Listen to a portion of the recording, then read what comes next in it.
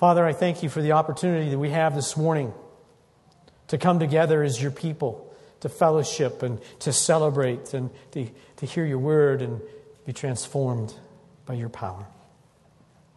I thank you, Father God, for the children downstairs and that they will hear the good news of Jesus Christ, and that we as a church have opportunity to fill them with the knowledge of Jesus and His sacrifice.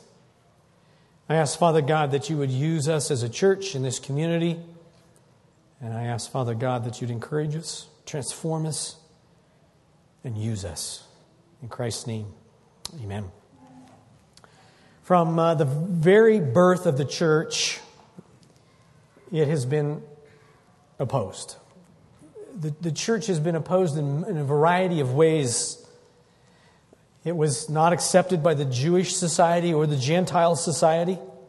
And until Constantine's conversion, the Roman Empire in particular was especially cruel to the church, because as people came to Christ, they no longer would worship the emperor. And this was illegal, and it was highly offensive. Elsewhere in the Gentile world, persecution came because Christians no longer worshipped all the idols that were so common throughout the Gentile world. The Jews had a problem with the church because Christians believed that Jesus was the Messiah. And for the Jews at that time, that was just blasphemy. So they didn't want anything to do with the church either. It was in this kind of atmosphere that Peter writes this letter to encourage believers to live holy lives and to find rest in God, even in very difficult times.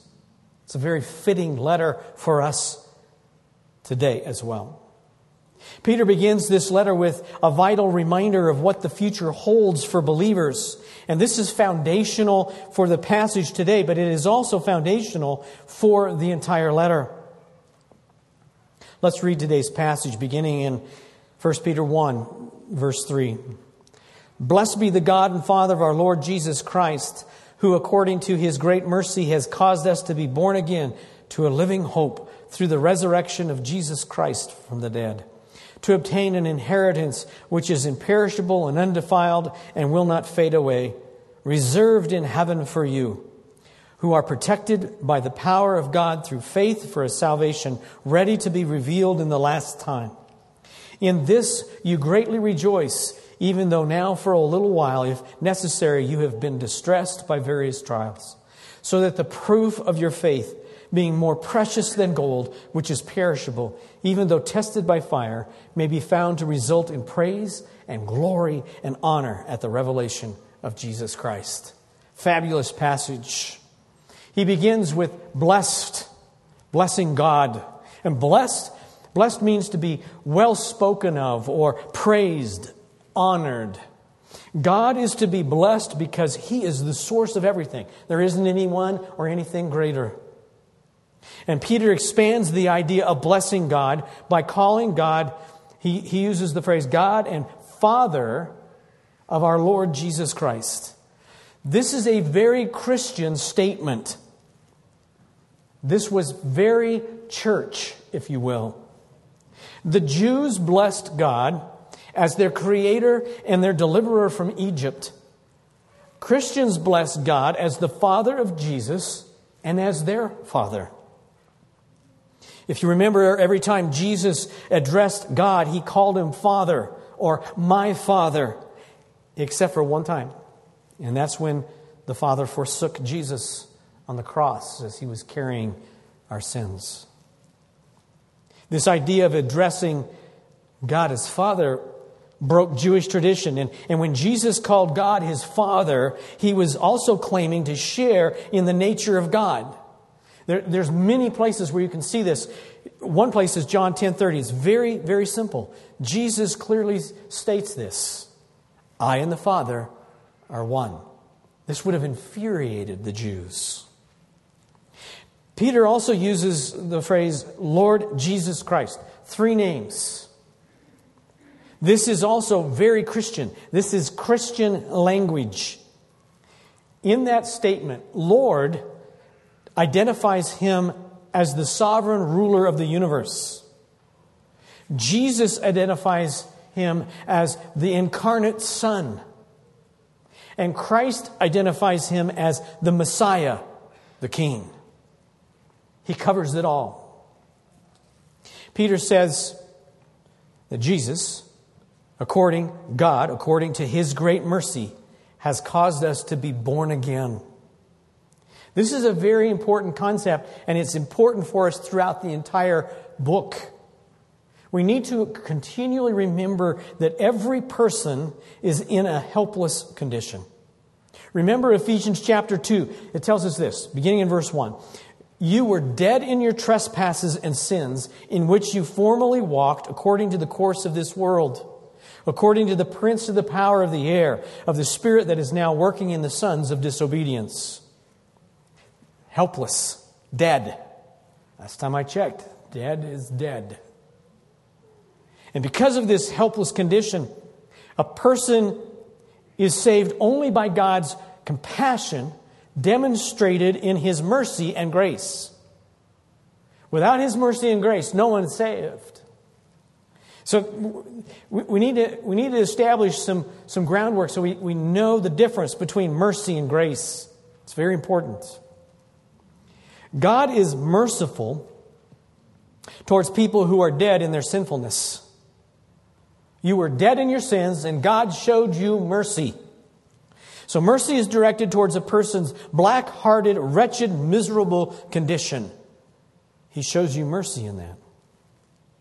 Grace, however, focuses on the sinner's guilt, which is the reason for the sinner's condition. And each and every person is guilty. God's mercy, this is a good way of thinking about the difference. God's mercy changes a person's condition, and God's grace changes a person's position. Both of those, grace and mercy, are freely given by God. They are a gift from Him. There's nothing that you can do as a human being to acquire God's grace or mercy. It's a sovereign act of God. That transformation that occurs in condition and position is the only way a person avoids an eternity in hell. And only God has the ability to transform a sinful heart. The only way that we can escape an eternity of hell is by the grace and mercy of God. In verse 3, Peter tells us the means of this transformation. The beginning point of this transformation is the new birth. And the new birth does something else. It gives believers a living hope. If you think about it, if Ephesians is correct, and we know it is, then unbelievers are dead. Unbelievers then have no hope. They have, you could say, a dying hope. They have no future hope past death. How can you have any hope in that? I've seen this many times when I've traveled to India, when we've encountered people in the Hindu system, and you begin to teach about Jesus and the hope that we have in Jesus, and people just flock to the message of Jesus because it's something so different from what they've heard, because they actually have hope. Believers have hope in a glorious future. Very important for us.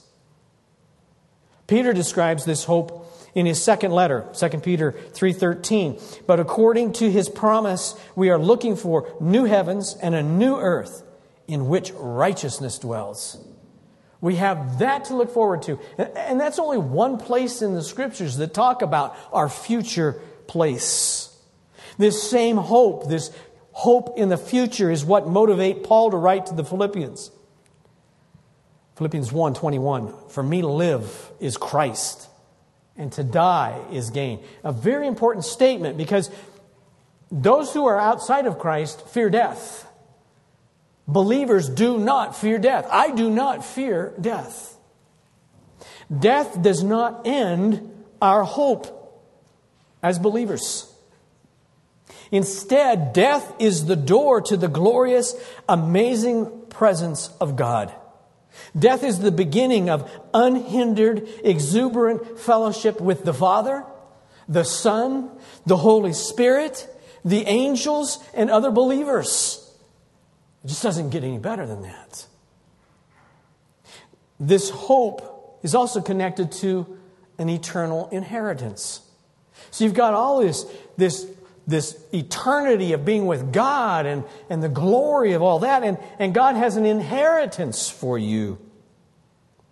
And that inheritance and all of the future, all of that is made possible by the resurrection of Jesus Christ from the dead. Verse 4. It's made possible by the resurrection of Jesus from the dead to obtain an inheritance which is imperishable and undefiled and will not fade away, reserved in heaven for you. This idea of the inheritance is crucial to understanding this passage, and it's also crucial for us to understand the entire letter. The point Peter makes is believers are to praise and glorify God because they have already received the promised inheritance through their saving faith in Jesus Christ. If you're a believer, you already have eternal hope. You already have an eternity. You also already have an inheritance. Inheritance sometimes is hard for us to understand. You receive something from someone. I inherited some things from my grandfather. It helps me to understand inheritance very well. It was a great inheritance. I inherited his fishing pole and his underwear. The fishing pole hangs in my office. We'll come to that in a minute. Until the time God comes or we die, God is maturing each believer. He's maturing us so that our lives as believers are progressively more consistent with our position as believers and with the inheritance that we have in Christ. In regards to the inheritance, Peter uses 3 terms to help define inheritance. The first term is imperishable, which means not corruptible, not able to be destroyed. It cannot be done away with. What God has in store for you is there, perfectly preserved. It can't be corrupted. The second word that Peter uses is undefiled. This word means unstained or unpolluted. And remember that because of Adam and Eve's sin, everything in creation is polluted by sin. And it's flawed. And sometimes I struggle with that because I look at creation and I think, wow, look at that flower, look at the mountains, look at those clouds. Look at what's around us. And yet, because of sin, all of creation around us is flawed. But the inheritance that God has given to believers is not and cannot be polluted by sin. It can't be polluted by sin or any other force. It is perfectly flawless. Wow. That inheritance of the fishing pole, I love the thing, but I can't use it. That's why it's on the wall. It's the bamboo's decomposing. It's very, very fragile. That inheritance is flawed and will go away. The inheritance that God has prepared for me and for you as a believer in the future cannot be polluted, cannot be destroyed. The third word that Peter uses, it's more than one word in the English, will not fade away. And that phrase, will not fade away, translates a Greek term that was used to describe a flower that is not withered. So when I buy flowers for my wife, initially the flowers are not fading away. But eventually they do. So this term is describing a flower or something that has not withered and died. Eventually, those flowers that I give to my wife, they wither and they die. She still loves me. And the idea behind this is that the inheritance of the believer will never, ever lose its splendor or suffer any form of decay. How great is that? Do you look forward to that? Peter then goes on and he says the inheritance is reserved in heaven. And that term reserved, it means guarded or watched over. In reality, if you think that through, the inheritance of the believer is in the most secure place in all of the universe. Who's watching over it? The sovereign of the universe. Where's it at? In heaven. Who's going to break in? Go ahead and try that. Let me know how that works out for you. The believer's inheritance is absolutely, perfectly secure. It cannot be stolen. It cannot be damaged. It will not fade away. Jesus spoke of this security when he said this in Matthew 6:19 through 21. Do not store up for yourselves treasures on earth where moth and rust destroy and where thieves break in and steal. But store up for yourselves treasures in heaven where neither moth nor rust destroy, where thieves do not break in or steal. For where your treasure is, there your heart will be also. And that last phrase, where your heart is, that goes along with what Peter's after. What are we focused on? In verse 5, Peter goes on and he's talking about believers who are protected by the power of God through faith. And I believe the way this is written, it's not just believers are protected, but our inheritance is protected. They both go together. How are they protected? By God. There is no limit to God's power or ability. Amen? He is unlimited in His power and ability. So in that unlimited power and ability, the believer and the believer's inheritance are perfectly protected by God. There cannot be any greater security. A little bit earlier, somebody and I were talking about gun safes. Find me a gun safe as good as God in heaven. Can't do it. This inheritance of the believer is also fully realized after this life and after human history. And Peter adds, it is ready. And that term ready means that it's waiting for the believer's arrival. It's there. It's ready. It's all in place. You don't get there and he goes, oh man, I got to go down to the store and get you some more stuff. Your inheritance is there waiting for you. Look for that. Peter tells us it's to be revealed in the last time. So after human history. Now, we want to look forward to that, and we have that eternity.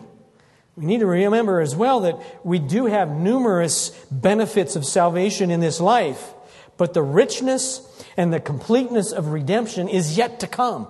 This, right now, the life that you're having right now, this is not your best life. This is not the best time. That will be the best time. That will be your best life. That hurt. Sorry.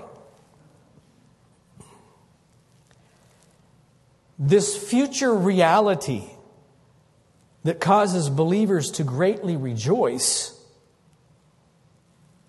is what Peter is getting at. In verse 6, he says, in this. So all of this that he's just written is taken up. In this, you greatly rejoice. Even though now, for a little while, if necessary, you've been distressed by various trials.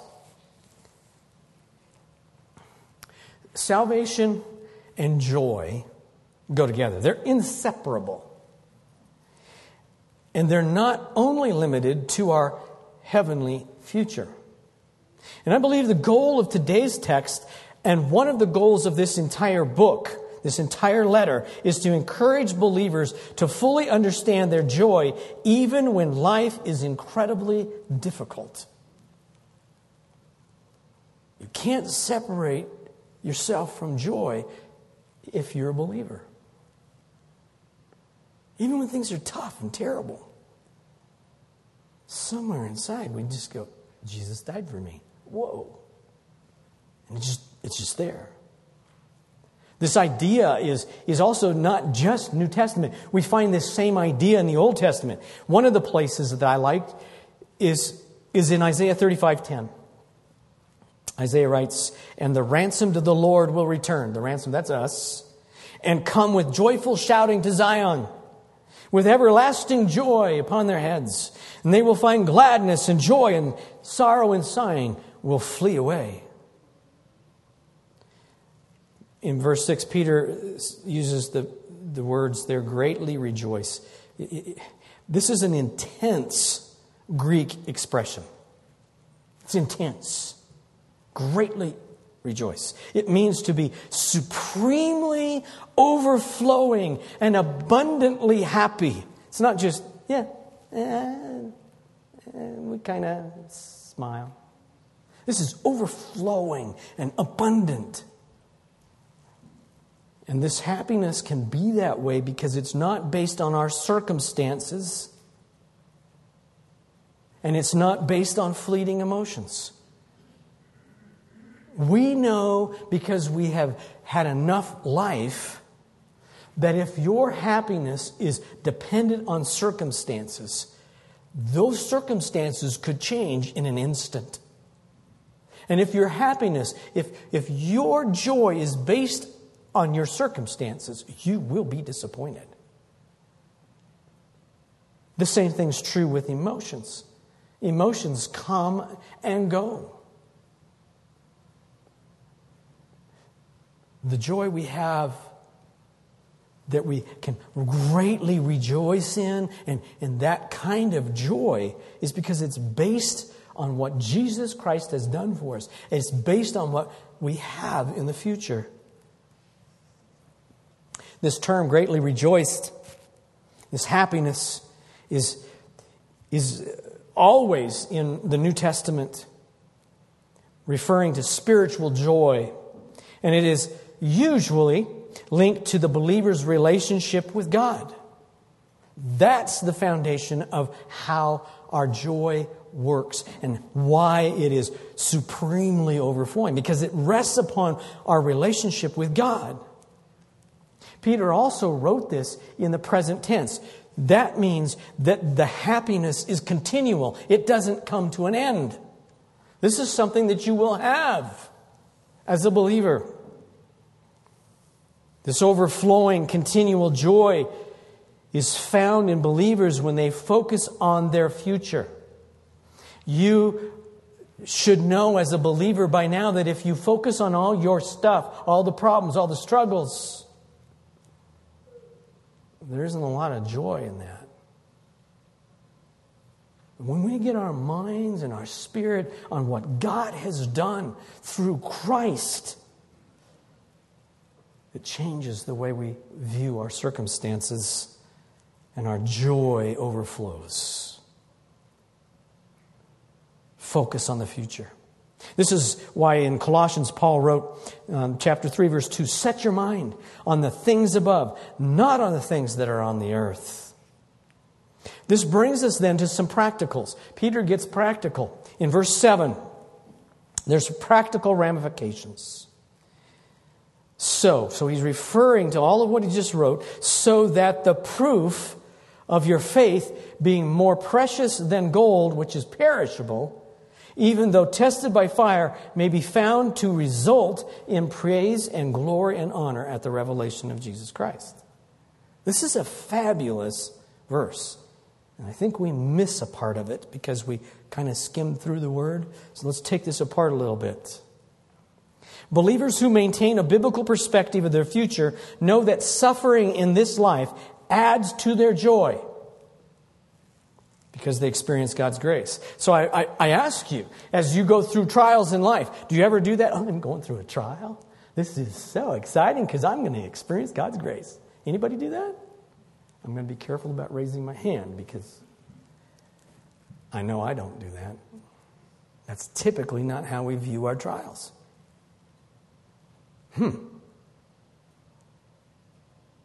When we focus on God, our trials give us opportunity to see more of God's grace and mercy and help and strength. We see His love and His greatness even in the middle of our difficulties and trials. And if we go back into verse 6, Peter describes these trials as being just for a little while. That's because in comparison to what we have in the future, the trials that test our faith in this life pass very quickly. How long is our eternal future?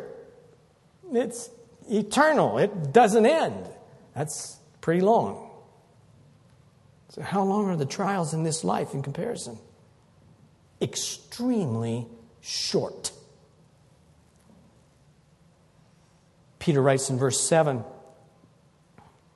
believers rejoice, so that the proof of their faith, being more precious than gold, which is perishable, even though tested by fire. The word proof here comes from a word used to describe the assaying of metal to determine its true content and worth after the impurities are burned away. I've done this with my grandfather and my great uncle. Take rock out of the ground and you pound it into a powder and you put it in a crucible and you put heat to it and you melt the powder down and all of the stuff you don't want burns away and you end up with gold. It's amazing.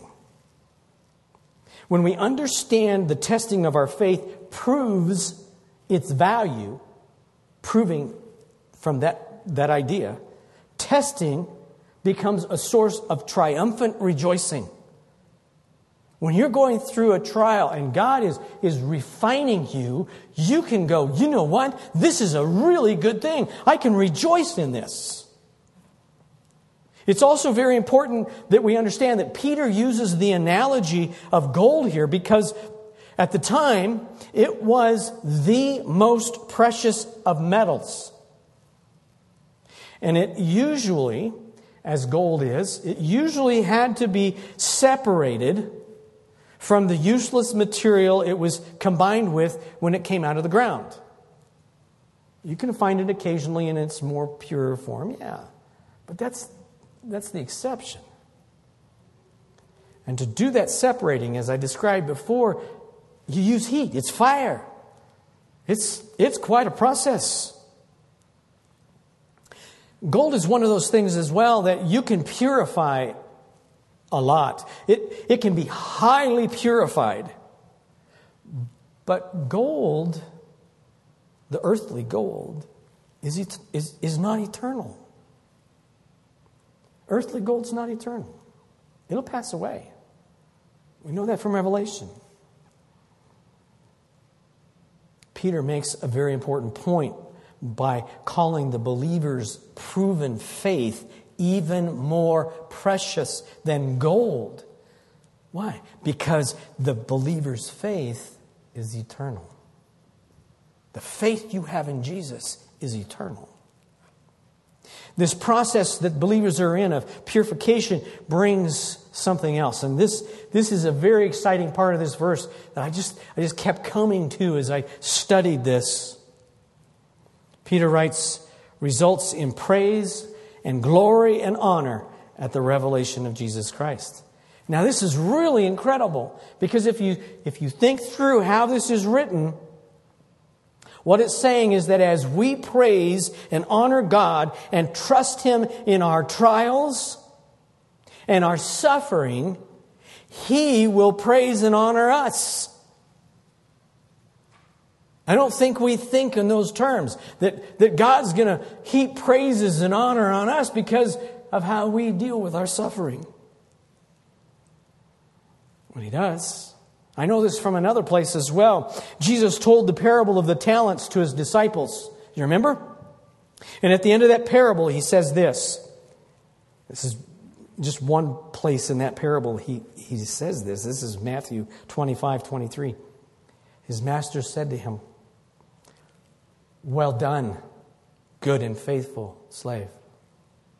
You were faithful with a few things. I will put you in charge of many things. Enter into the joy of your master." Wouldn't you love to hear that? This is very important for us in the time we live, because we live in a time when people in general feel that there is no solid place to stand. There is very little, if any, place in society where you can trust. Who are you going to trust? And life just continues to seem more and more difficult. God's exhortation through Peter to deal with these things that are around us and are going to continue to deteriorate. His encouragement to us is to trust God. Trust what God has done. Look to the future, secured by faith in the risen Christ. You believe in Jesus. Trust in that. That's where we stand. You have a solid place to stand in Jesus. And as you stand there, and as you rejoice in God, you also have the assurance of Jesus one day looking at you, making eye contact with you, and passionately telling you, "Well done." I wait for that. Nothing will compare. Well done. Father, thank you that in the work of your Son you have given us a future of glory and great things. Thank you that there is so much waiting for us in the future. Thank you, Father, for sending your Son. Thank you, Jesus, for willingly going to the cross to die for us. Thank you that you rose from the dead and you sit at the right hand of the throne of the Father, interceding for us. Holy Spirit, thank you that you continue to work in us, that you bring us closer and closer to the image of our Savior.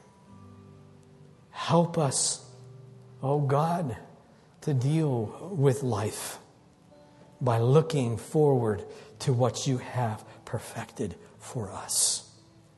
Thank you. Thank you and praise you. Bless you, God. Thank you, Father. In Jesus' name, amen.